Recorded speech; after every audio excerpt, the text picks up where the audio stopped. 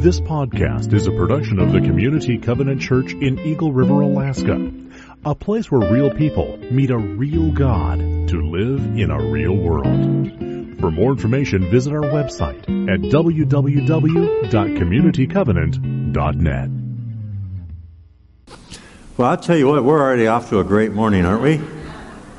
By the way, when we think of the importance of ministry to kids, there's a table out in the worship area for a night to remember. It's Royal Family Kids Camp, and a night to remember is the big fundraising event that raises the funds for the ministry for that camp for kids that are in the foster care system here in the Anchorage area.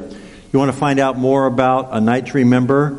It's coming up in a little less than 2 weeks now, where you want to find out more how you can be involved in ministry that's life-changing and life-transforming in the lives of those kids. See Chris? Chris, raise your hand. Chris, stand up. She's in purple, okay? Because you'll get purple. Royal is a color, royalty, purple, Royal Family Kids Camp. Make sure you go see Chris after service out in the welcome area.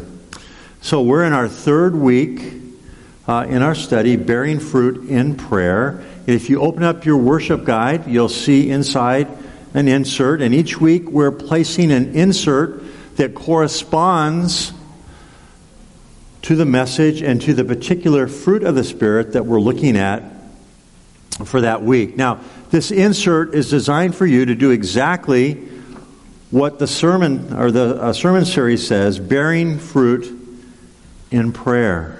Bearing fruit in prayer. And so take this home. You can use this as an individual, or you can use this as a part of a family devotional, or if you happen to be in a home group. Pastor Tyler tells me that there are home groups that are using this as a part of their home group meetings.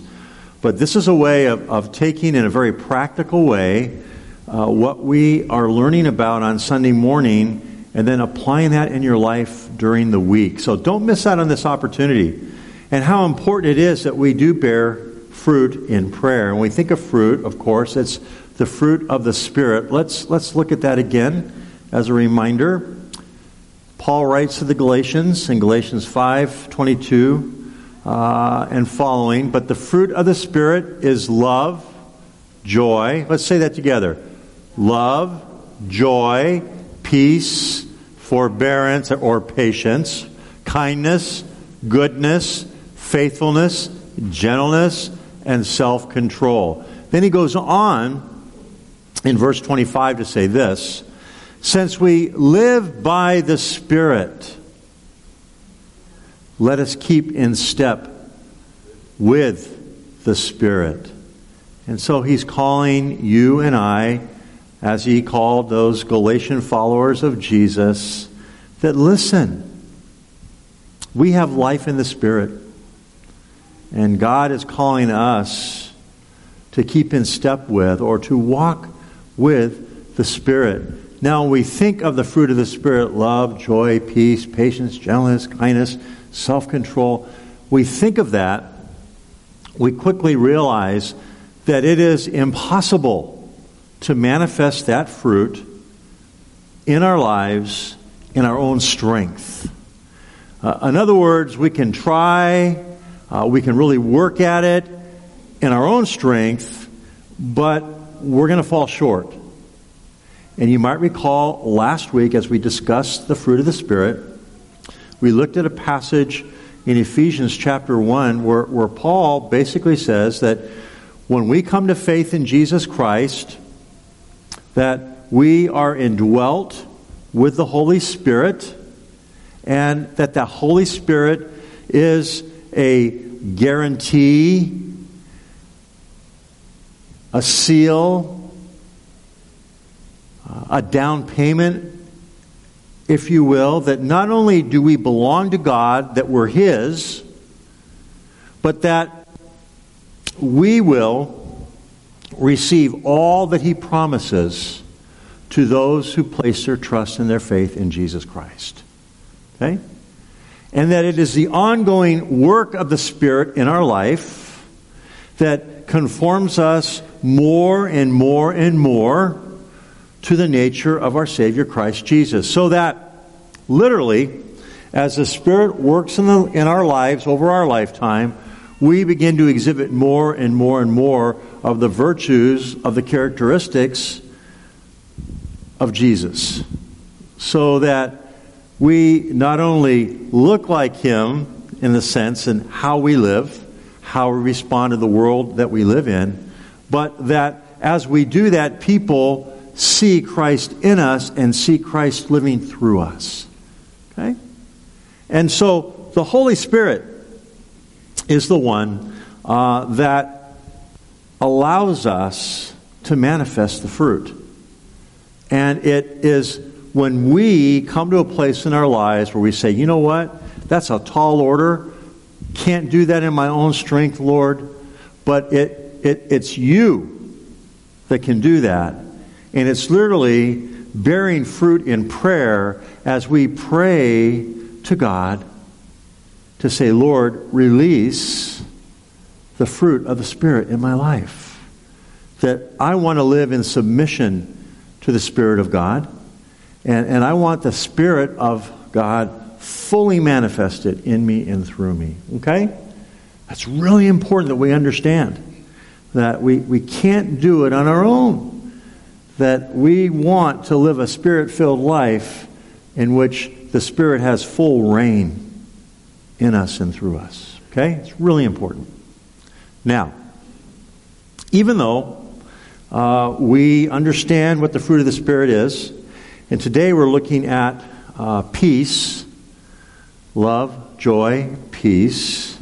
It seems like we live in a world in which there are lots of influences and things that cause us to have fear. Okay?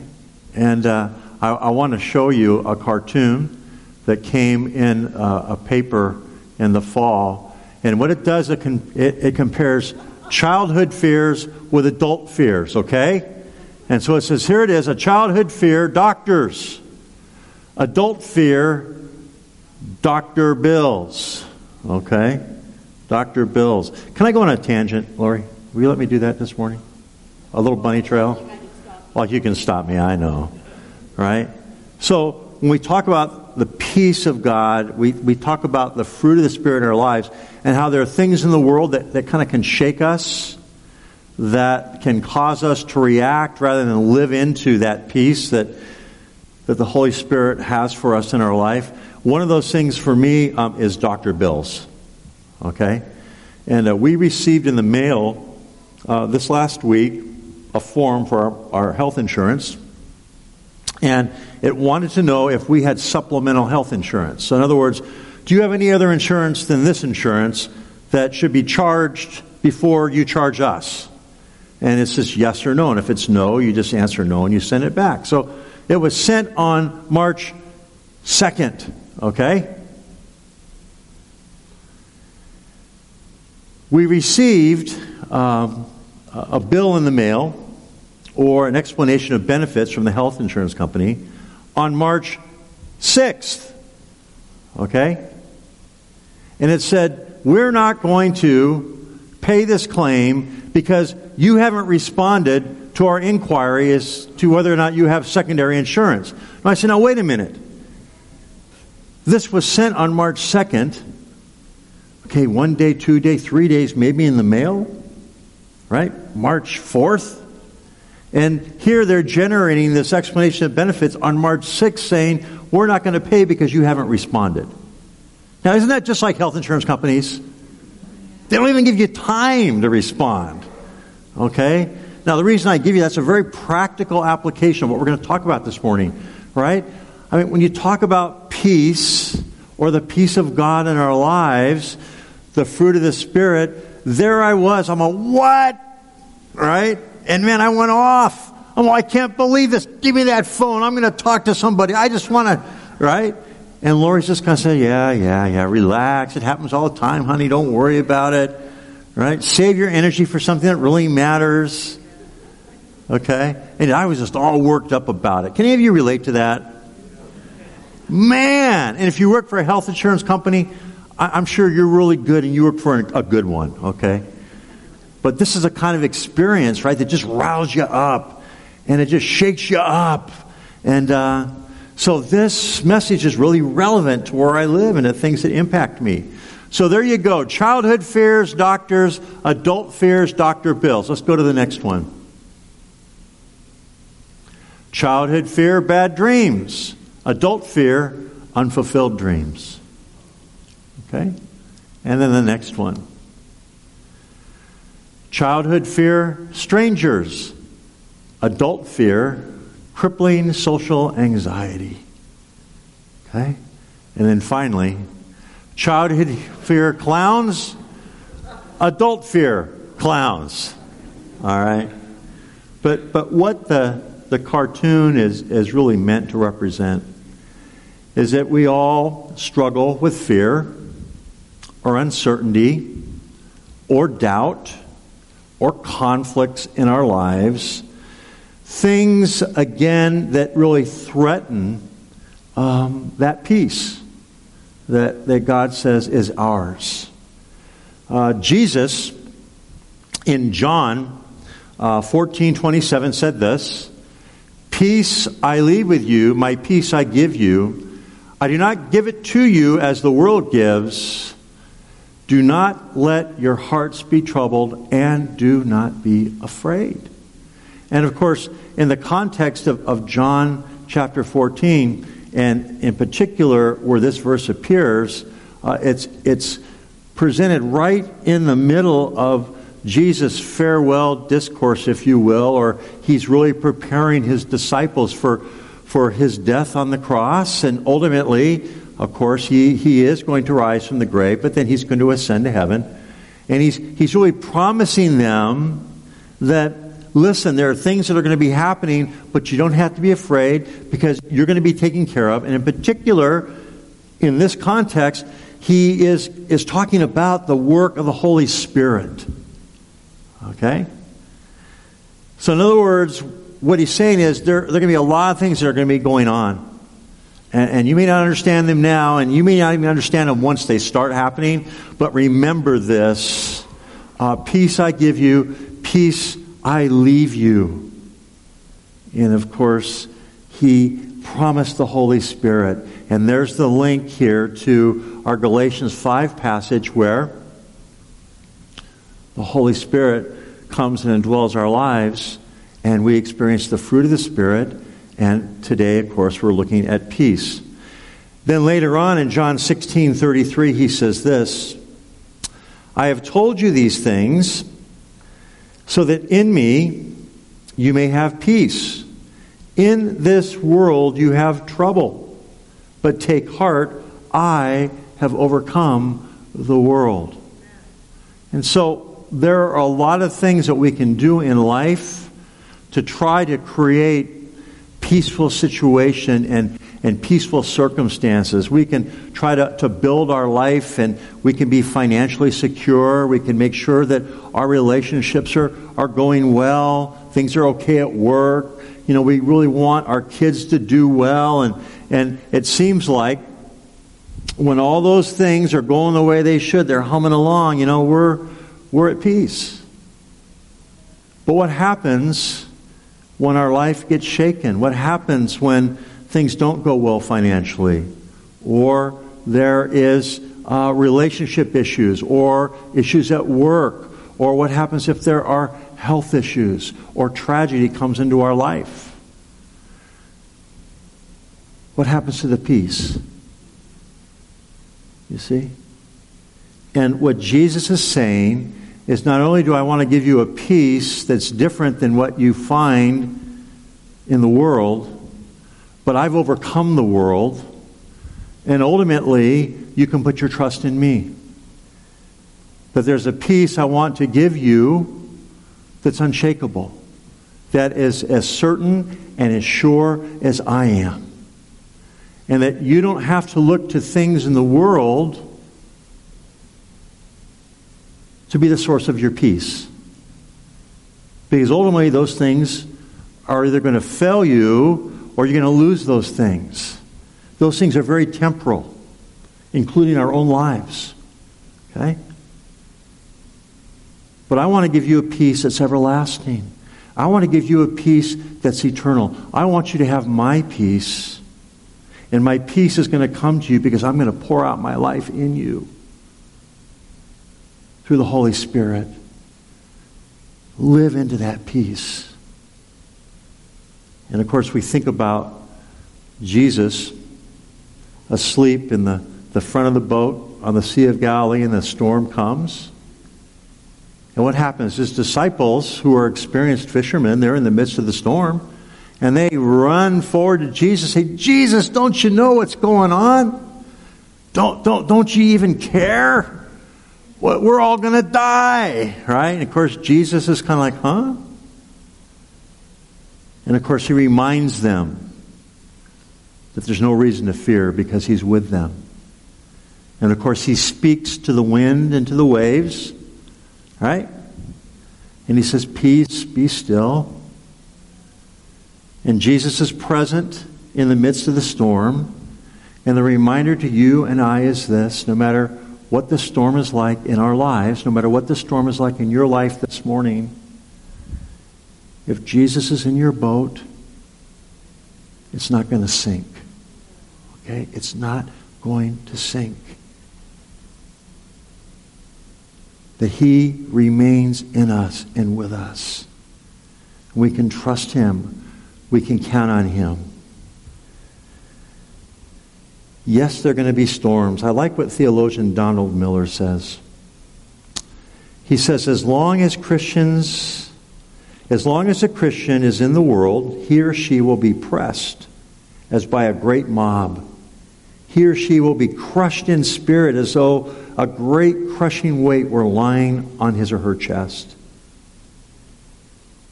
He or she will know spiritual anguish like that of a mother in labor.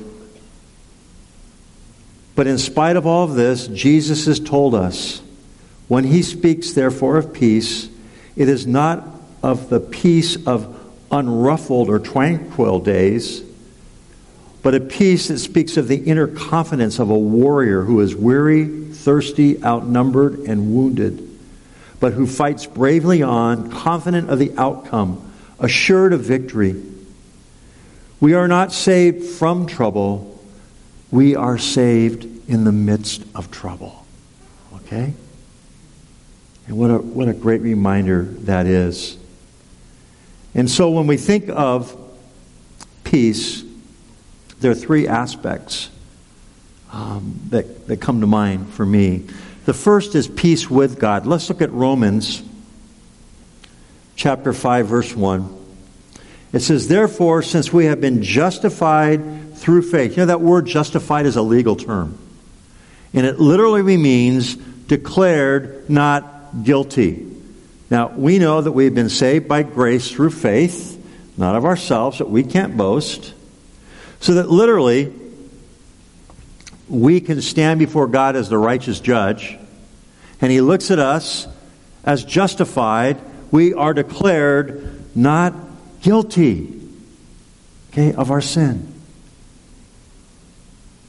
We have peace with God because sin creates hostility with God. Sinful man, if you will, was at enmity with God. But Jesus Christ shed his blood on the cross. And it is through the shed blood of Christ on the cross that we are cleansed from our sin, and that he gives us his righteousness so that we can stand before God in the righteousness of Christ, declared not guilty because we've been justified. We have peace with God through our Lord Jesus Christ. We've been reconciled to God through Christ. And because of that, you and I can live our lives knowing that we are secure with God. That we will receive the promise of our inheritance. And that He's given us the Holy Spirit as a down payment, as a guarantee of that. He has marked you as His own. He says, you belong to me. Okay? Jesus is the Good Shepherd. He has laid down His life for you and me. And as a result of that, nothing can snatch us from His hand. We have peace with God. We can't accomplish that on our own. It's through the completed work of Christ on the cross. We have died with Him to sin, and we've been raised with Him in newness of life. That we literally share in the resurrection life of our Savior, Jesus Christ. We have peace with God. Isn't that good news? And so when you think of peace, we think of having peace with God. But then we have the peace of God. The peace of God. Philippians 4, 6 through 7. Do not be anxious about anything, but in everything by prayer and petition with thanksgiving, present your requests to God, and the peace of God, which transcends all understanding, will guard your hearts and your minds in Christ Jesus. And so what I like to think of the peace of God, that's that inner peace. That's the peace that is the fruit of the Spirit that is present in my life, so that when those insurance explanations of benefits come, I don't have to come unraveled. Okay? And He gives us that peace. And it's interesting, in the context of this verse, he's writing to the Philippians, and they're going through a very difficult time. In fact, the challenges they're facing is threatening their faith. It's threatening to unravel their faith, and it's getting at the heart and the core of their peace. And he's saying, wait a minute. Be anxious in nothing. And that word, anxious there, really is referring to worry. Okay? And you know the weight of worry in our lives, don't you? And you know how worry can just suck the peace, or threaten to suck the peace right out of our hearts and our lives. And so what Paul is saying here is, there's an antidote to this. You don't have to be weighed down by worry. Instead, let me share with you something. And if you want to worry less, what Paul is saying is, pray more. Take the things and the energy that you focus in worry and commit that to prayer. And suddenly your focus is off the thing that you're worrying about, and it's on the one who is greater than your worry, is able to do something about the thing you're worrying about. And so prayer is a response to worry. In fact, what Paul is saying here is, it's the antidote. And I love this section. It says, and the peace of God, which transcends all understanding, will guard your hearts and your minds. You know what that's a picture of? That word will guard your hearts and minds. It's literally of like a Roman soldier or a sentry, a guard, who's at the gate of your heart, who's guarding your heart, who's guarding your mind, and says, you know what? Worry, you can't enter here. Only peace can reside. And that's the word picture that he's painting here in this verse. That like a heavenly sentry, a guard, that He'll guard our hearts and our minds. It's a powerful promise.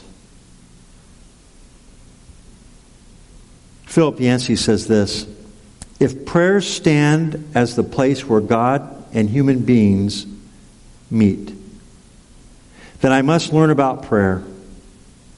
Most of my struggles in the Christian life circle around the same two themes.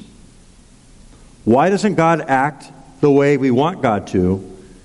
And why don't I act the way God wants me to?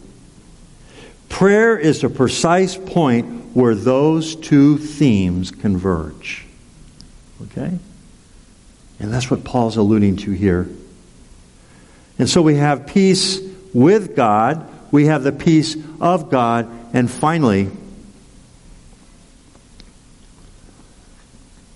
because we have peace with God, and because we have the peace of God, we can have peace with one another. Okay? And just as love is a hallmark, as an identifying trait of a follower of Jesus and Christian community, so is peace. Look at this verse in Colossians. Let the peace of Christ rule in your hearts, since as members of one body you were called to peace, and be thankful. And it is that peace that unifies us. That means that we don't always get to agree with one another. Of course, you know that, don't you? But we do get to love and be at peace with one another. And that is the fruit of the Spirit that is active not only in our lives individually, but as a community. In fact, all the fruit of the Spirit that we're talking about really are evidence that our lives have been transformed and we are a people, a community of people whose lives have been transformed. And we're living into the very, very best of what that means. Okay? But we can't do it in our own strength. We can't do it in our own power. As the worship team comes up, I just want to close with a story. As I was kind of wrestling with this passage this week and being reminded of its application in my own life, and how sometimes I try to muscle the fruit of the Spirit into my life. I try to manufacture, I try to make it work, not as a result of submission to the Spirit, but in the force of my own will, and I fall miserably short. I'm reminded in this case of peace of how the peace that I need, the peace that I want, the peace that I seek has to come from the Holy Spirit and the Spirit's life in me.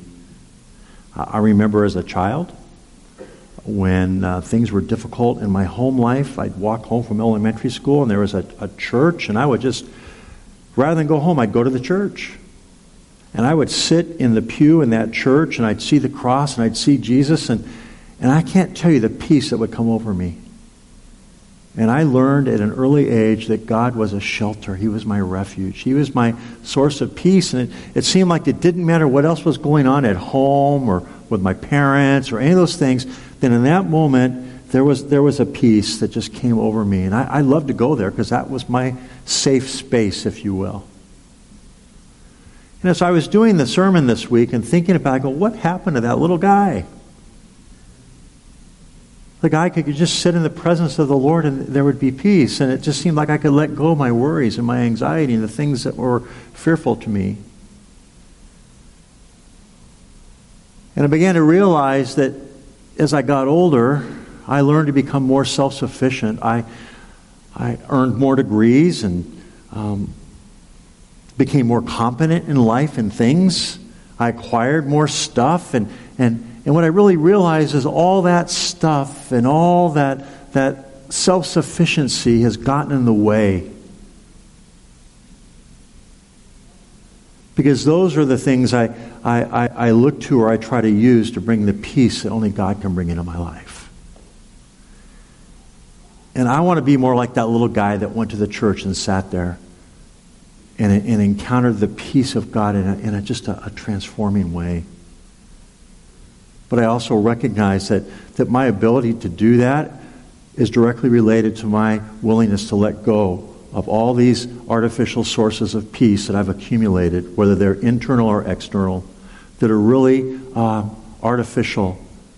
They're substitutes for the Holy Spirit, but they're not the Holy Spirit. I need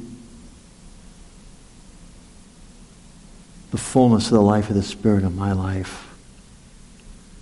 And I need it in this area when it comes to peace. And this week I've committed to the Lord. Lord, I'm going to be that little guy again. I want to be him again. I don't think I've ever been closer to you than then. But the good news is I can be today, and so can you. Okay? So whatever it is that barrier, whatever it is that constant anxiety, that worry, that explanation of benefits in your life that's just pushing you over the edge, today I invite you to release that. And to be like a child. To let go of your self-sufficiency. To stop trying to manufacture what only God can do in your life.